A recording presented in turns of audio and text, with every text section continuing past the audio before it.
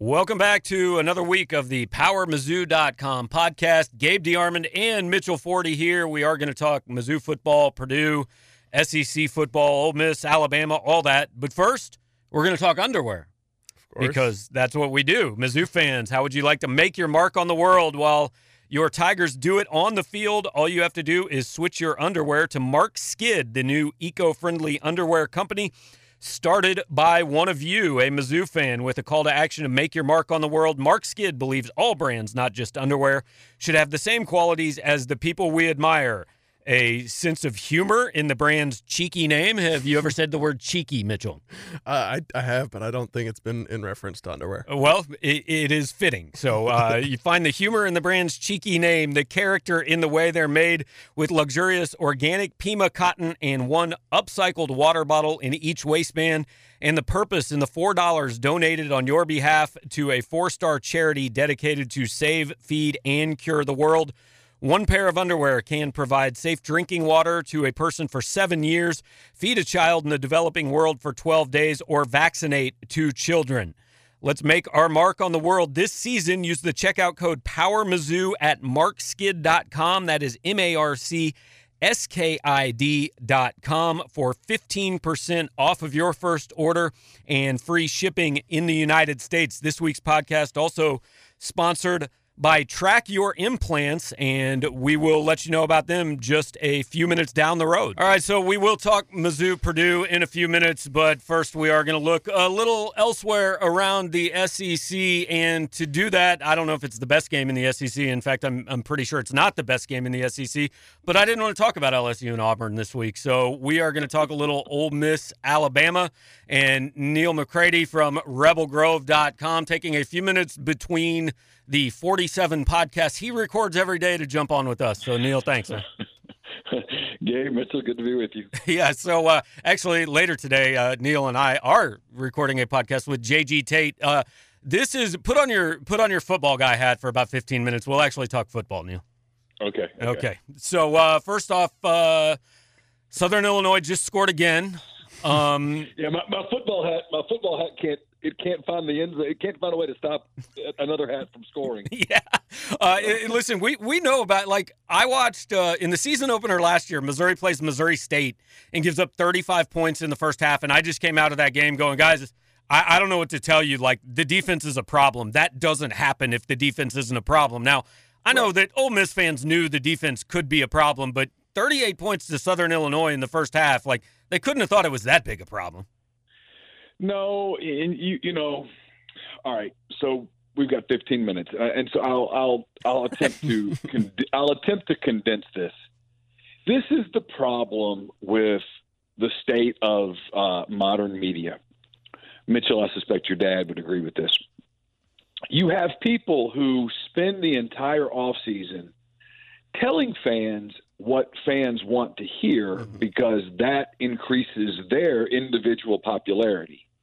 We all want to be told. I mean, I'd love to see a line of beautiful women outside that says, "You look really handsome today, Neil." I would be excited about that. That would be great to hear. However, there would come a moment where I'd have to go out into an environment where I would be around other men, and it would become quickly obvious that I am not one of the more handsome of those men, and that would be quite disappointing. And so that's sort of where Ole Miss is. There was a concerted effort by a handful of media types to say that two things. One, that, oh, no, they've fixed it. This year 2 of this defense will be a much different deal. And two, a little bit of well, it can't be worse.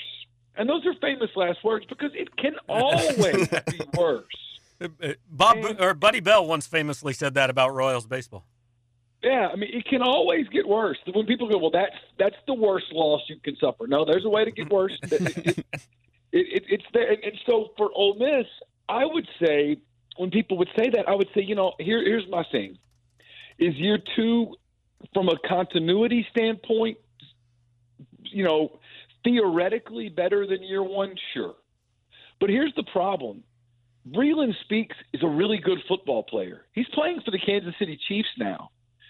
He's a very good football player, and Breeland Speaks was on that defense a year ago. Marquise Haynes is a very good football player, was statistically one of the better pass rushers in the SEC over the last 4 years. Marquise Haynes is with the Carolina Panthers now.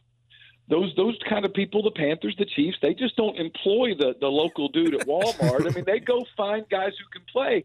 DeMarcus Gates a year ago had 119 tackles for Ole Miss. That's a lot of tackles. Taylor Polk, who was a very physically limited guy, played a lot of football for Ole Miss the last couple of years because he was one of the few guys on that defense who could consistently get in the right place. All of those guys were gone, and they weren't replaced by any elite talent coming in. And so when people would say, well, they can't get worse, I'd say, I don't see how they don't get worse. Replacing talent. And then if you had told me in the summer that Jalen Jones, easily the best cornerback, best defensive back on their roster, would tear his ACL in the first half of the first game, I would have said, oh, man, they're in deep trouble. And sure enough, on Saturday, they give up 30 yards or something around there, give or take a couple of yards. Wow. They gave up 38 points. Southern Illinois, again, fellas, Southern Illinois had the football 6 times in the first half on Saturday. 6 possessions. Their punter had the half off. They scored 5 touchdowns and a field goal in 6 possessions, 384 yards of offense in a half. And so when you say, well, what happened? Well, that's not difficult to figure out when that happens. And people try to explain it away. Well, they weren't focused. Stop. Yep. Or they weren't in the right place. Their eyes weren't in the right place. Well, that happens on a play or 2 plays where a linebacker gets misaligned or something. But for an entire half of football, no, that's a lack of talent. That's a lack of speed. That's a lack of size. There were people who, when Ole Miss played their first game in all-white uniforms, there were fans who said, man, I hate those uniforms. That they make our guys look small. Being small makes your guys look small. Yeah, and I would say, no. Being small makes your guys look small. And so it is what it is. It is this incredible disparity on this roster. There's a lot of elite offensive talent. They can score in bunches. And defensively, it is really rough. They don't have talent. They don't have depth. And this is Texas Tech and now Southern Illinois that have had their way with them. The schedule, I dare say, gets precipitously harder. Yeah, I will cede to Florida Mitchell here in a minute after I dispute one thing you said. The Chiefs actually did trade Marcus Peters for, I think, a number of guys who were actually working at Walmart, all of whom are now playing on their defense. But this is another story, so I will let Mitchell go on. Well, yeah, that's details, Gabe. Details. Yeah, Neil, you mentioned the fan expectations, coming into the season. I mean, like the Texas Tech game, can't have kind of, helped in that regard. I mean, it helped as in the fans' expectations, but helped with, reasonableness. I didn't watch much of that game. I know Texas Tech moved the ball decently well, but that's an explosive offense holding them to 27 points. Do you think kind of that also a lot of fans are still pointing to that, like that's the team Ole Miss can be, and trying to say that the Southern Illinois game is more of an outlier? Yeah, because we all try to rationalize anything. And look, there's something to be said for that. Perhaps Texas Tech lost their quarterback in that game. He high ankle sprain. First quarter, they had to bring in a backup who'd been splitting backup reps, so it took them a little while to get going. But even Texas Tech had 2 quarters where they drove the ball kind of up and down the field. They scored points. Yes, Ole Miss's defense came up with a couple of big stops. Absolutely. They did some good things in that game, but there were warning signs in that game. And Texas Tech is not going to go blitzkrieg the Big 12. It's not. It's going to go – it's a 4-8 type of team. And so it's a win that if Ole Miss fans want to cling to, they can. Ole Miss's offense was very good that day. Ole Miss's offense was very good against Southern Illinois. I mean, it was exceptionally good against Southern Illinois. It is a very good offense. If that's what they want to cling to, then there's a lot of meat on that bone. But if there's this rationalization that's attempting to go on that this is a team that defensively is going to find ways to stop people, there's no evidence at all to support that. Here's the stat for you. Ole Miss has given up 288 rushing yards after contact so far this year. So they tackle well. They tackle very well. So there's 68 teams in whatever we call it, Division I or whatever. 68 teams that haven't even rushed for 288 yards. Well, so yeah, you mentioned the schedule gets a little bit more difficult. Alabama's in Oxford this Saturday night, and in the most unfair development in college football, I think Nick Saban has a really good quarterback for the first time in a long time. Yeah, the rumor is Alabama's good. I've heard, yeah. That's what's kind of going around in the interwebs is that they have some talent there. They're exceptionally talented, and this is the best quarterback they've had. I worked in that state for 10, 11 years. It's the best quarterback they've had there since I can remember. He can beat you with his feet. He can beat you with his brains. He can beat you with his arm. He makes very good decisions. He sees the field incredibly well. Can take advantage of opportunities. And if you go look at some of the Pro Football Focus stats on him, his ability to be precise and his ability to pick up blitz and all of those things, it's next level. And then Alabama's very good up front. Through 2 games, he's been hurried 8 times. That's it. Hurried, not hit, hurried 8 times. And when you blitz on him, and Ole Miss almost has to, when you blitz on him, if you don't get to him, you get these one-on-one matchups with 5-star wide receivers against your slow corners, and that typically doesn't work out well. So I don't know. It's funny, man. All these people in Alabama, because football must be so dramatic there at all times. It's a requirement. You must make every game a soap opera. Are trying to come up with all of these ways that Ole Miss would win the game, and it's someone asked me today, the question was in Mobile, and I was a big Cubs fan, and they said, what's a better chance, the Cubs winning the World Series or Ole Miss beating Alabama? And I was like, really? Not even close. I mean, I know the Cubs aren't playing particularly well in September, but they do have a 1-game lead in their division with half a month left. So I mean, while it's not likely that the Cubs are going to win the World Series, it's conceivable. I mean, I can draw up a scenario in which the Cubs win the World Series. I can't even fathom a scenario in which Ole Miss beats Alabama. I'll be honest, the line at 21 points, I think it's low. I think it's potentially stunningly low. So it's why for Ole Miss it's just a challenging week on their schedule. There are some games on their schedule where, I think they could go down and outscore LSU, for example. I think they could trick LSU into playing a kind of game that LSU doesn't want to play. Maybe you jump ahead 14-3 and LSU kind of gives up the run game and starts trying to throw, and then all of a sudden you have a big lead and you hold on. I could draw that scenario out and make it possibly work.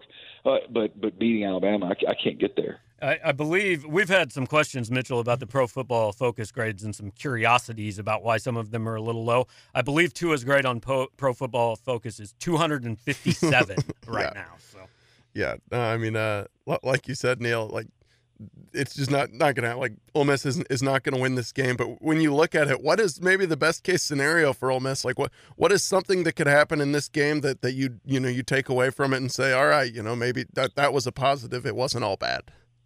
Yeah, I think the first thing is no one talks about it is that the offense continues to be explosive against a very good team. That they continue to run the ball against a very good team. They ran the football 200 and some odd yards against Texas Tech. Scotty Phillips had 100 and something against Southern Illinois. Maybe he, puts up 90 yards rushing. Maybe as a team they get over 100 yards, 120 yards rushing. Jordan Ta'amu continues to play very clean football. They score some points. Maybe they get into the 20s, maybe even into the upper 20s against Alabama. And then, on the defensive side, maybe there just is. I would like to see them, if I were an Ole Miss fan, what I would like to see from them is, okay, you can't match them physically. but match them mentally. Play a clean game defensively where you are in the right place at the right time. You don't bite on every play fake. You stay in coverage and you make them earn it. And yeah, you get beat, but you go back and that enables you, Mitchell, to go into the locker room and into the film room and into the meeting room after that, and where a coach can say, okay, that's the best team we're going to see all year. If we'll play that clean, we're going to have chances to win games. We're not going to play another team of that depth, of that caliber, of that talent the rest of the way.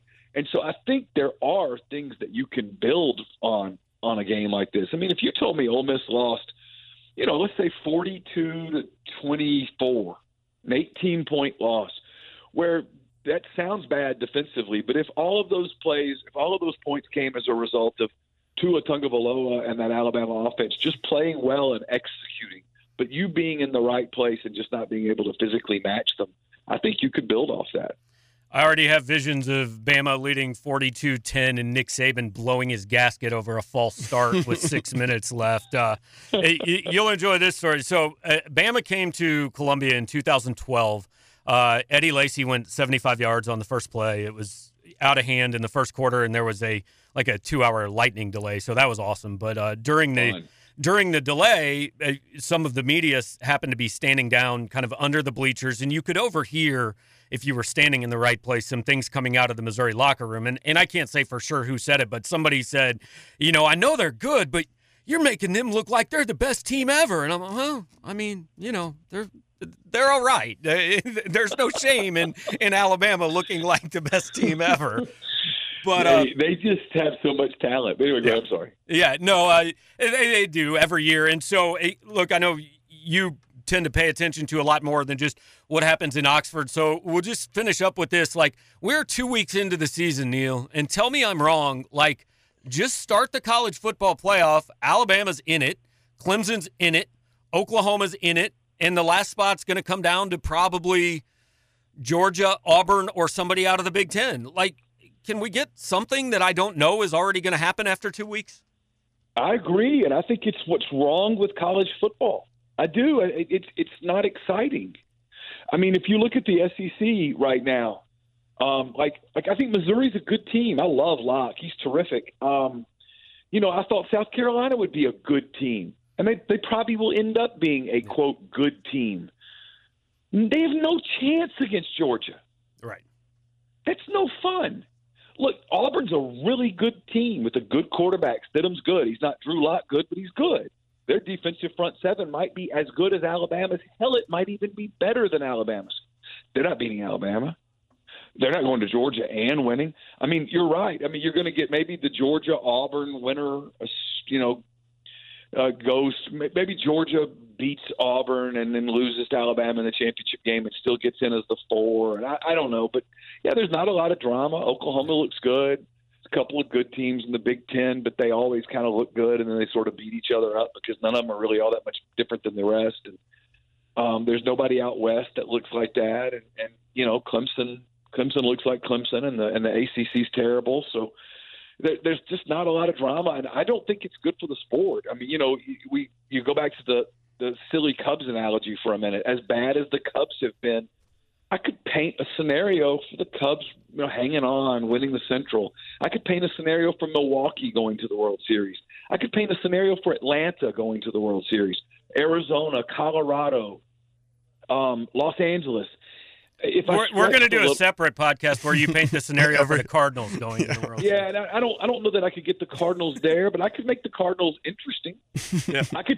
I could make the Cardinals play a wild card game against the Cubs, for example, where Flaherty pitches well, gives them 4 or 5 innings, and then Carlos Martinez comes in and lights out for a couple innings, and it's a 2-inning game, and St. Louis wins a wild card game, and then they're in the division series against Milwaukee, and who knows? I mean, that's my point is that you can at least, if you're a Cardinals fan, you can, while you acknowledge that's probably not likely, you can fantasize a little bit, and it's not just out of control. If you're a Missouri fan, you can't. I mean, you're kidding yourself. You can't go, yeah, we're going to make the playoffs. No, you're not. Right. I mean, you're not. And you can't assemble the talent to do it. And the whole system is just, to me, it's boring. I mean, I get paid to cover it. And so I'm not trying to make fun of it. But if I weren't paid to cover it, I don't know how much college football really I would watch, because there aren't that many matchups that truly have an impact on a championship. Yeah, I mean, it comes down to this. Butler doesn't happen in college football. That's not possible in college football. But, Neil, excellent use of the Big Ten beating each other up, and we'll get you out of here on that, man. All right, guys. Talk to you soon. All right, we'll see you. Thanks, Neil. Neil McCready, rebelgrove.com, one of the guys I enjoy talking to in this network, certainly. And look, like, really, he's right. It's week 3. And there are maybe 9 teams I can argue have a chance. I actually listened to the podcast that your dad does with Dan Wetzel, and Wetzel brought up a really good point. Boise State's at Oklahoma State this week. College football needs Boise State to win that game and go 13-0 to at least give us the possibility that we can talk about they deserve to get in. Yeah, absolutely. And I mean, last season showed us, even if they are undefeated, it's just they're not happen. Getting. I mean, as Central Florida didn't, and like just the way we talk about Alabama in this game, it just kind of shows you just the imbalance. I mean, like Ole Miss is a traditionally solid SEC team. They're way in the upper echelon of FBS teams, and we're talking about maybe they can score 20 points and run for 100 yards against Alabama and not lose by 100. Like, it's just ridiculous. There's like. There's 3 or 4 teams that play at a different level, and then Alabama which plays at a different level of all those. And I agree. I mean, it's just like it can get kind of boring. I think if they played a 10-game series, Clemson might win 3 or 4 against Alabama. I don't think anybody else in college football would win that many. Yeah, no, I agree. I mean, you never know. Georgia in the next few years might have a chance. I mean, Georgia can beat them on the right day. I just don't think they can beat them in. Yeah, no, you're right. And it is. I mean, it's we've seen the same thing for 10 years. I've been, one kind of a little bit of a changing of the guard, or even just, giving more teams a realistic chance. As Neil said, I thought he broke it down well. Well, and we'll move on to Purdue in just a minute, but real quickly, I don't think he's going to do it. I don't think Nick Saban is this type of coach. If he wanted to, I think Alabama could score 100 against Ole Miss's defense. I almost want to say Nick Saban is that type of coach. I mean, he doesn't want people talking about it, so he won't get there. But he does want to. I mean, just probably from the losses he's had to Ole Miss, 4 and 6 years ago, he probably still wants to just rub their fans into non-existence. I think he would do it against certain teams. I think he would do it against Auburn, against A&M. I don't think he'd do it against Ole Miss. Yeah, I mean, I don't think he will either, because, I mean, they're just so much better this year. But yes, I agree. If he wanted to, I would guess they could score 100. Before we move on to Mizzou Purdue, the PowerMizzou.com podcast has officially hit the big time. That is multiple sponsorships for one show. TrackMyImplants.com is our newest sponsor. Medical technology is moving as fast as your smartphones. More and more people are receiving medical device implants such as knees, shoulders, hernia mesh, pacemakers, and others. These devices are saving lives, but just like car parts, they can also have recalls. If you or a friend has a device with a recall, you need to know immediately. Visit TrackMyImplants.com to learn more and have peace of mind with notifications in real time. Once again, that is TrackMyImplants.com. So enough about Ole Miss and Alabama. I'm sure that was riveting. I'm sure we've lost half of our original 12 listeners. But for the 6 of you who are still here, we're finally going to talk Mizzou Purdue now. We're going to talk with Matt Stevens from GoldenBlackIllustrated.com. Matt, what's going on, man? Not much. How are you guys doing? Not too bad. Appreciate you taking some time. And so I guess the easiest way I can ask this, what is Purdue? Are they 0-2, or are they a much better team that had 2 stupid penalties at really bad times? They're not very good at football. That's what Purdue is. And there's a lot of people around here that want to blame the penalties. And look, and the mental mistakes and the turnovers that happened against Northwestern and Eastern Michigan. That's legit. They are stupid penalties. They did make silly mistakes. They did have relatively stupid turnovers in the first half against Northwestern, and they have lost 2 games by a combination of 5, or by a total of 5 points. They were supposed to at least be 1-1, though. Fans and athletic administrations, as you guys both know, call guarantee games for different reasons. Administrations call them guarantee games because they have to pay a guaranteed number to the non-Power 5 school. fans call them guaranteed games because you're supposed to be guaranteed a win. And when you're a 2-touchdown underdog against the middle of the road MAC team that has never before last year had never beaten a Big Ten team in 38 times that they've played in school history, you're supposed to beat that team. You're supposed to beat them pretty handedly in order to get yourself mentally back right after you missed an opportunity on a nationally televised audience in the opener. And none of that happened against Eastern Michigan. And this team sits 0-2, knowing now that the last 10 games of the season will be more difficult than what they saw on Saturday. And so smart people who follow Purdue, and there are a lot of them, I give them a lot of credit, cannot point to a game now on the rest of the schedule that they can feel good about Purdue winning. And if things don't change, and I mean in a hurry, Purdue could start 0-4 in these 4 home games, and that's a death knell to Jeff Brohm's second season. Matt, you mentioned the penalties, and I saw something on Twitter this week saying basically Jeff Brohm came out and said anyone who commits a penalty is getting removed from the game or something like that, or even if it's not called a penalty and we think it could have been, they'll get taken out. First of all, feel free to explain that further. If I missed it, my understanding is very limited to what I saw on Twitter. But secondly, do you take that as maybe a sign that Jeff Brohm is, I don't know, I mean, obviously he's desperate, but do you feel like he's kind of almost losing control of the team?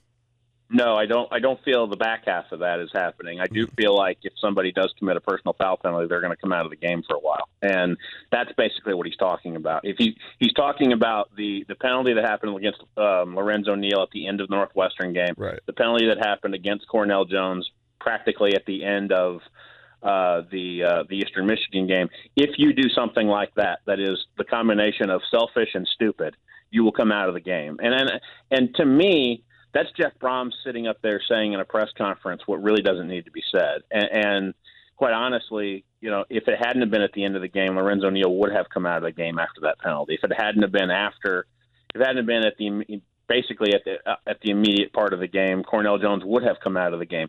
If you get a pass interference call, if you get a holding call, you're not coming out of the game. But if you get a personal foul penalty and you do something stupid to cost Purdue another victory, which is how a lot of people view these first 2 games. Yeah, you're going to sit next to the coaches and next to reserve players for a while, because I honestly believe, I don't know if Jeff Brohm, I don't agree that Jeff Brohm has lost this team, because when you win 9 games over a 4-year stretch before you get here, and then you win 7 in your first year, you have a lot of credibility and a lot of clout already put in the bank.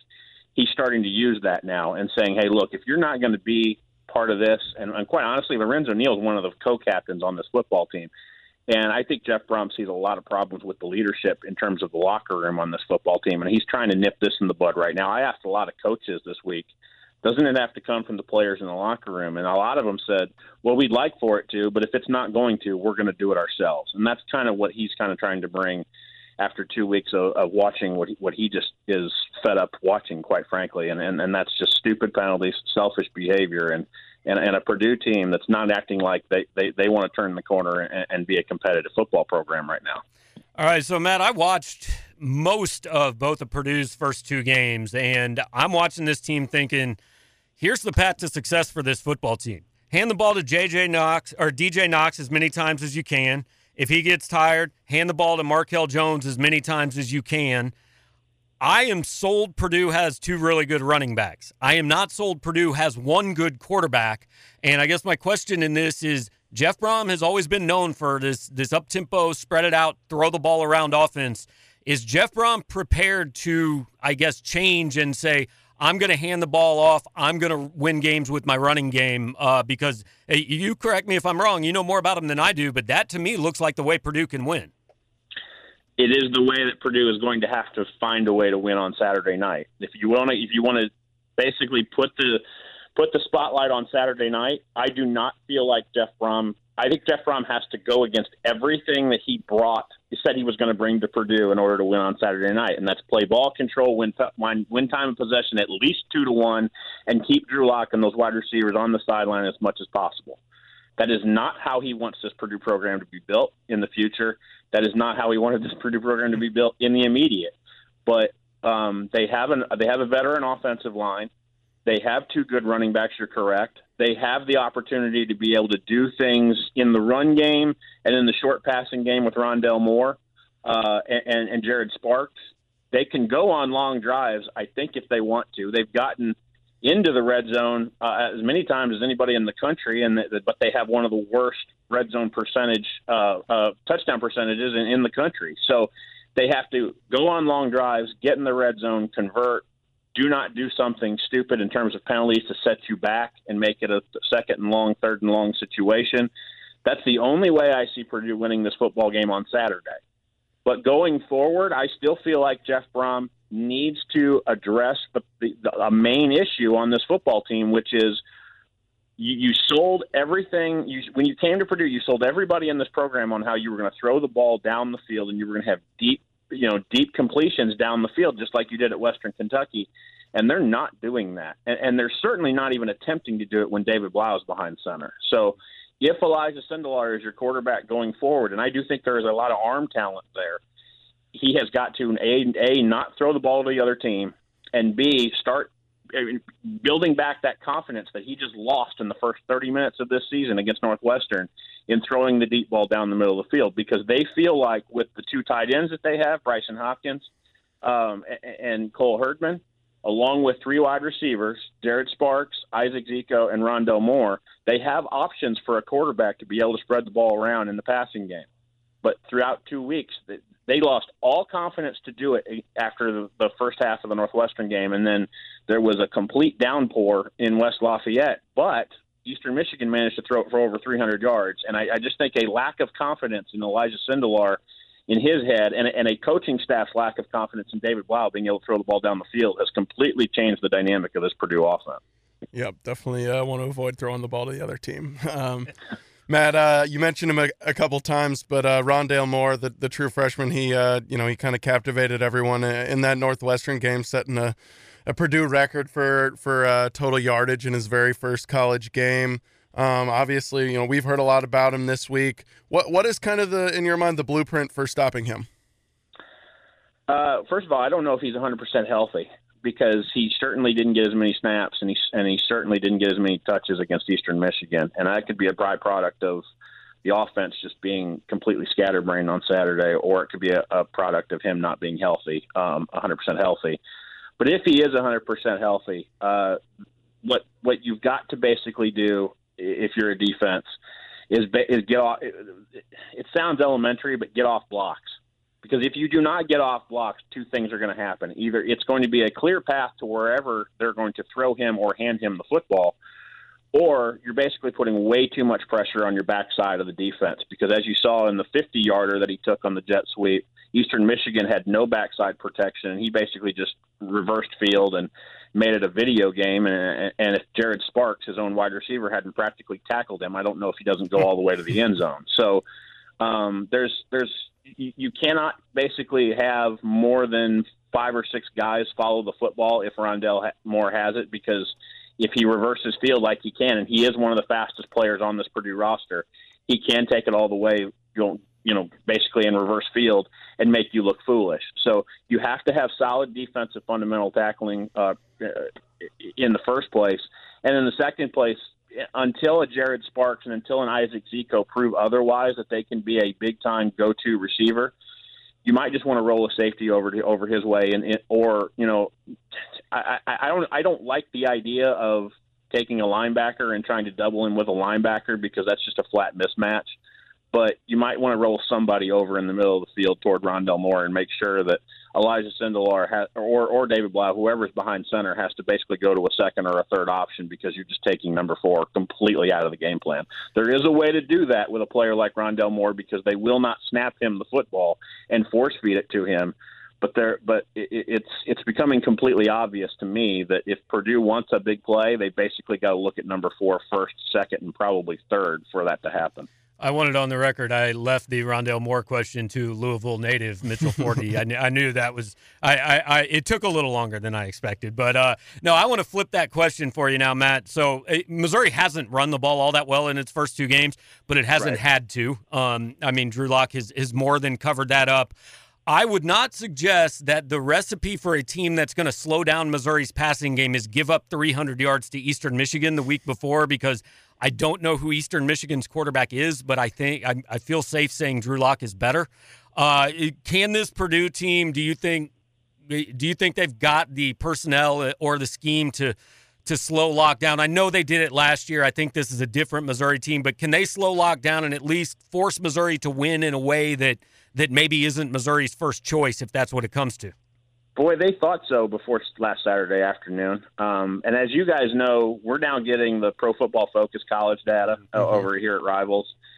And there's a stat that I still can't wrap my head around. But if you look, according to the PFF guys, if you look at Purdue's top three corners, okay, Antonio Blackman, Tim Cason, and Dedrick Mackey, okay, Eastern Michigan was 15 of 16 completing passes against those three guys. Oh, man.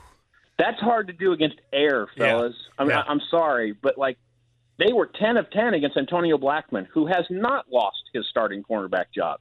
Tim Cason has lost his starting quarterback job, but that doesn't matter against Missouri, in my view, because you're going to have 3 or 4 guys out there anyway. It's amazing to me how basically easy Eastern Michigan completed passes. And guys, you need to understand, up until last Saturday afternoon, this Purdue team thought their strength was in the back secondary on defense, because everybody up front in the front seven, short of Marcus Bailey and Lorenzo Neal, was either playing their first college football game or getting their first college start in the season opener against Northwestern. They had a whole bunch of concerns about what they were going to do up front in the front seven. The back 4 or 5, they were like, hey, we got seniors back there. We're good back there. We just think they're going to have to cover too long. And Eastern Michigan flat exposed those guys for what they are, which is Antonio Blackman's a former walk-on. Tim Cason's a fifth-year senior that has struggled to maintain his starting spot in his entire Purdue career. And then you've got 2 redshirt freshmen in Dedrick Mackey and Kenneth Major, who Kenneth Major will probably get the start over Tim Cason this Saturday. But you got 2 redshirt freshmen that have played their first 2 college games. So, you know, Nick Holt looked at this defense and said, I think I'm going to be okay in the back. I don't know what I'm going to do up front. And that completely flipped. And I talked to him the other day, and he just said, look, these guys just did everything the opposite that we've been teaching them for the last month and a half. And he says, and it was just weird. And we had to get them over the next 2 days to go, guys, you just kind of made this up as you were going along on Saturday, and we don't understand what the heck you were doing. Just do what we were teaching you to do, and we think you'll be fine. But this is when you're coming off a game like this, from a mental standpoint and a confidence standpoint, like they did against Eastern Michigan, I personally believe, guys, that Missouri is the worst matchup they could have possibly seen, because you're trying to get confidence back into your defensive backs the next week after exactly what happened, and that's just not the recipe to do that with Drew Lock and what he's been doing numbers-wise, completing balls over 20 yards. Now, you mentioned earlier, you know, after losing to a team like Eastern Michigan, it's hard to look at any game on Purdue's schedule and say, I feel good about them winning that. But when you look at, you know, obviously you mentioned they start, this is their third of 4 games to open the season at home, and then they go into Big Ten play. They play Boston College next week, then they go into Big Ten play. And even though the Big Ten's not exactly murderer's row, I mean, they draw some of the better teams in the Big Ten. I think Ohio State and Michigan State and Wisconsin. Do you feel like, you know, it might be safe to say if they don't win this one that you can almost throw the postseason out the window? Yes. No doubt about it. I feel like I ought to say this. I really think this is the season in which Jeff Brom's first season gets him in trouble a little bit. Not by he's on a hot seat or anything like that. Mike Babinski has been very adamant that they're committed to what Jeff Brom is bringing to this program, not only with, you know, philosophy-wise, but also on the recruiting trail. And you guys can see that in the Rivals numbers for the 2019 class. So he's not in any trouble. But he just did this backwards, quite honestly. I mean, if let's assume that, say, they go 3-9 or 2-10 this year, okay? If that would have been year 1, and then year 2 is 7-6, then everybody's feeling great about the Jeff Brom era, you know, even outside of Tippecanoe County in Indiana. But he's doing this backwards. He went 7-6, and now he could go 2-10 or 3-9, and that's not exactly how you are supposed to be doing this. except for the idea that the record's the same no matter what. But yeah, I mean, this was the year in which Purdue was going to start out with 4 straight home games, maybe go 3-1 in those first 4 home games, have a road game against Nebraska, and you have no idea what Scott Frost was going to have, in those first, month and a half of the season with the Cornhuskers in his first season. So a lot of people felt good about this. Plus, they're in the Big Ten West, guys, and as you guys know, it's kind of like being in the SEC East. You're not in the Murderers Row division of the Big Ten. Purdue was trumpeted as one of the possibilities to challenge Wisconsin in the Big Ten West. Well, if that's out the door, if you can't, win any of your first 4 home games and you start out 0-4, and now you got to go to Nebraska for a road game, and you start out this Big Ten season as an 0-for. At that point, guys, the only game that you can feel good about is the game where a winless Purdue team could go up against a 2-win Illinois team, and what I would certainly at that point call the toilet bowl in Champaign. And so that becomes the reality if you're a Purdue fan at this point, that if you can't get at least one or maybe even both of these wins against Missouri and Boston College, you can kiss a bowl game goodbye right then and there. And now you're just trying to maybe play the upset role throughout the entire rest of the Big Ten schedule. Well, I call that a good first season followed by crashing back to earth. I call that the Frank Haith approach. It doesn't generally turn out very well, but we'll finish this up, Matt. Understand you have not been in West Lafayette a long time, just got the job there this summer, so I'm not sure how much of town you have seen, but for Missouri fans making the trip, what should they do Friday night and what should they do Saturday before what will be a 7:30 game? Because, yes, Missouri fans, Purdue is in the Eastern time zone. I forget every time I drive that direction, but you will cross into Eastern time. Yeah, for all I grew up a fan of the 500, and I hated what I called Indiana time growing up in East Central Illinois. So Triple X is basically where you're going to hit your lunch spot. It's a weird-looking joint. I'm a little uncomfortable going to a place called Triple X for lunch. I'm not going to lie, Matt. You just spoke exactly the same words that Jeff Brom spoke when he got here to West Lafayette, and I'll be honest with you guys. I see the Brom, and the Brom family's hard to miss in West Lafayette. I see them all the time over there. If you want to feel a little bit more better, there's basically a sister restaurant that's owned by the same people called Route 66, which is right over where I live. And it's the same thing. They have a I don't remember who the burger. It's not the Drew Brees, but the Drew Brees is really good too, burger. But if you get the burger with peanut butter on it, I actually like that. If it's not your cup of tea, they have a whole bunch of it's a really good diner place. The best place you can go to get let's say an adult beverage is actually called a chocolate shop, which is kind of weird too. I mean, Purdue has the Purdue campus is kind of like, they named things wrong, essentially. The bar is a candy shop, and the best restaurant's a porn place. We got it, man. Right, exactly. I mean, it's kind of like Ole Miss when you go to the library. Like, right. That's not. I mean, I make jokes about all the time when I lived in Mississippi that I saw Andy Kennedy a whole bunch at the library. Like, yeah. I mean, that was commonplace. They just named things wrong, or maybe I'm looking at it differently, and they named things absolutely right. So I don't know, but there's a chocolate shop that has the best adult beverages. There's a Triple X place that has the best burger, and that's where I'm going to point to for Purdue fans to go. And what we're hoping for is less of a downpour and a deluge that we got during the Eastern Michigan weekend, and because that became basically 3-4 inches of rain and miserable throughout the entire day. So. I'm sure you guys will do fine, and there's a bevy of places to and not only get an adult beverage but get a good meal in West Lafayette. I promise you. All right, good deal, Matt. Appreciate it, man. We'll catch up with you on Saturday, if not before. Thanks, Matt. Not a problem. See you guys. All right, Matt Stevens, goldandblackillustrated.com. I was going to pick Missouri anyway. I might pick Missouri by a lot now after hearing that. Definitely more than what was their initial spread was 6.5. I think. I know I've made my prediction for Saturday's preview. I won't spoil it, but I definitely went over that. But by the way, I just want for the record that I feel probably more uncomfortable about eating a hamburger with peanut butter on it than eating at a place called Triple X. There's a place in Sedalia. They call that the Goober Burger. I've had it. I've heard of it. It's not bad. It's not great. It just seems wrong to me. But so there you go. Mizzou fans, if you want to know, the Power Mizzou crew will be hanging out at Triple X all weekend in West Lafayette, Indiana, apparently.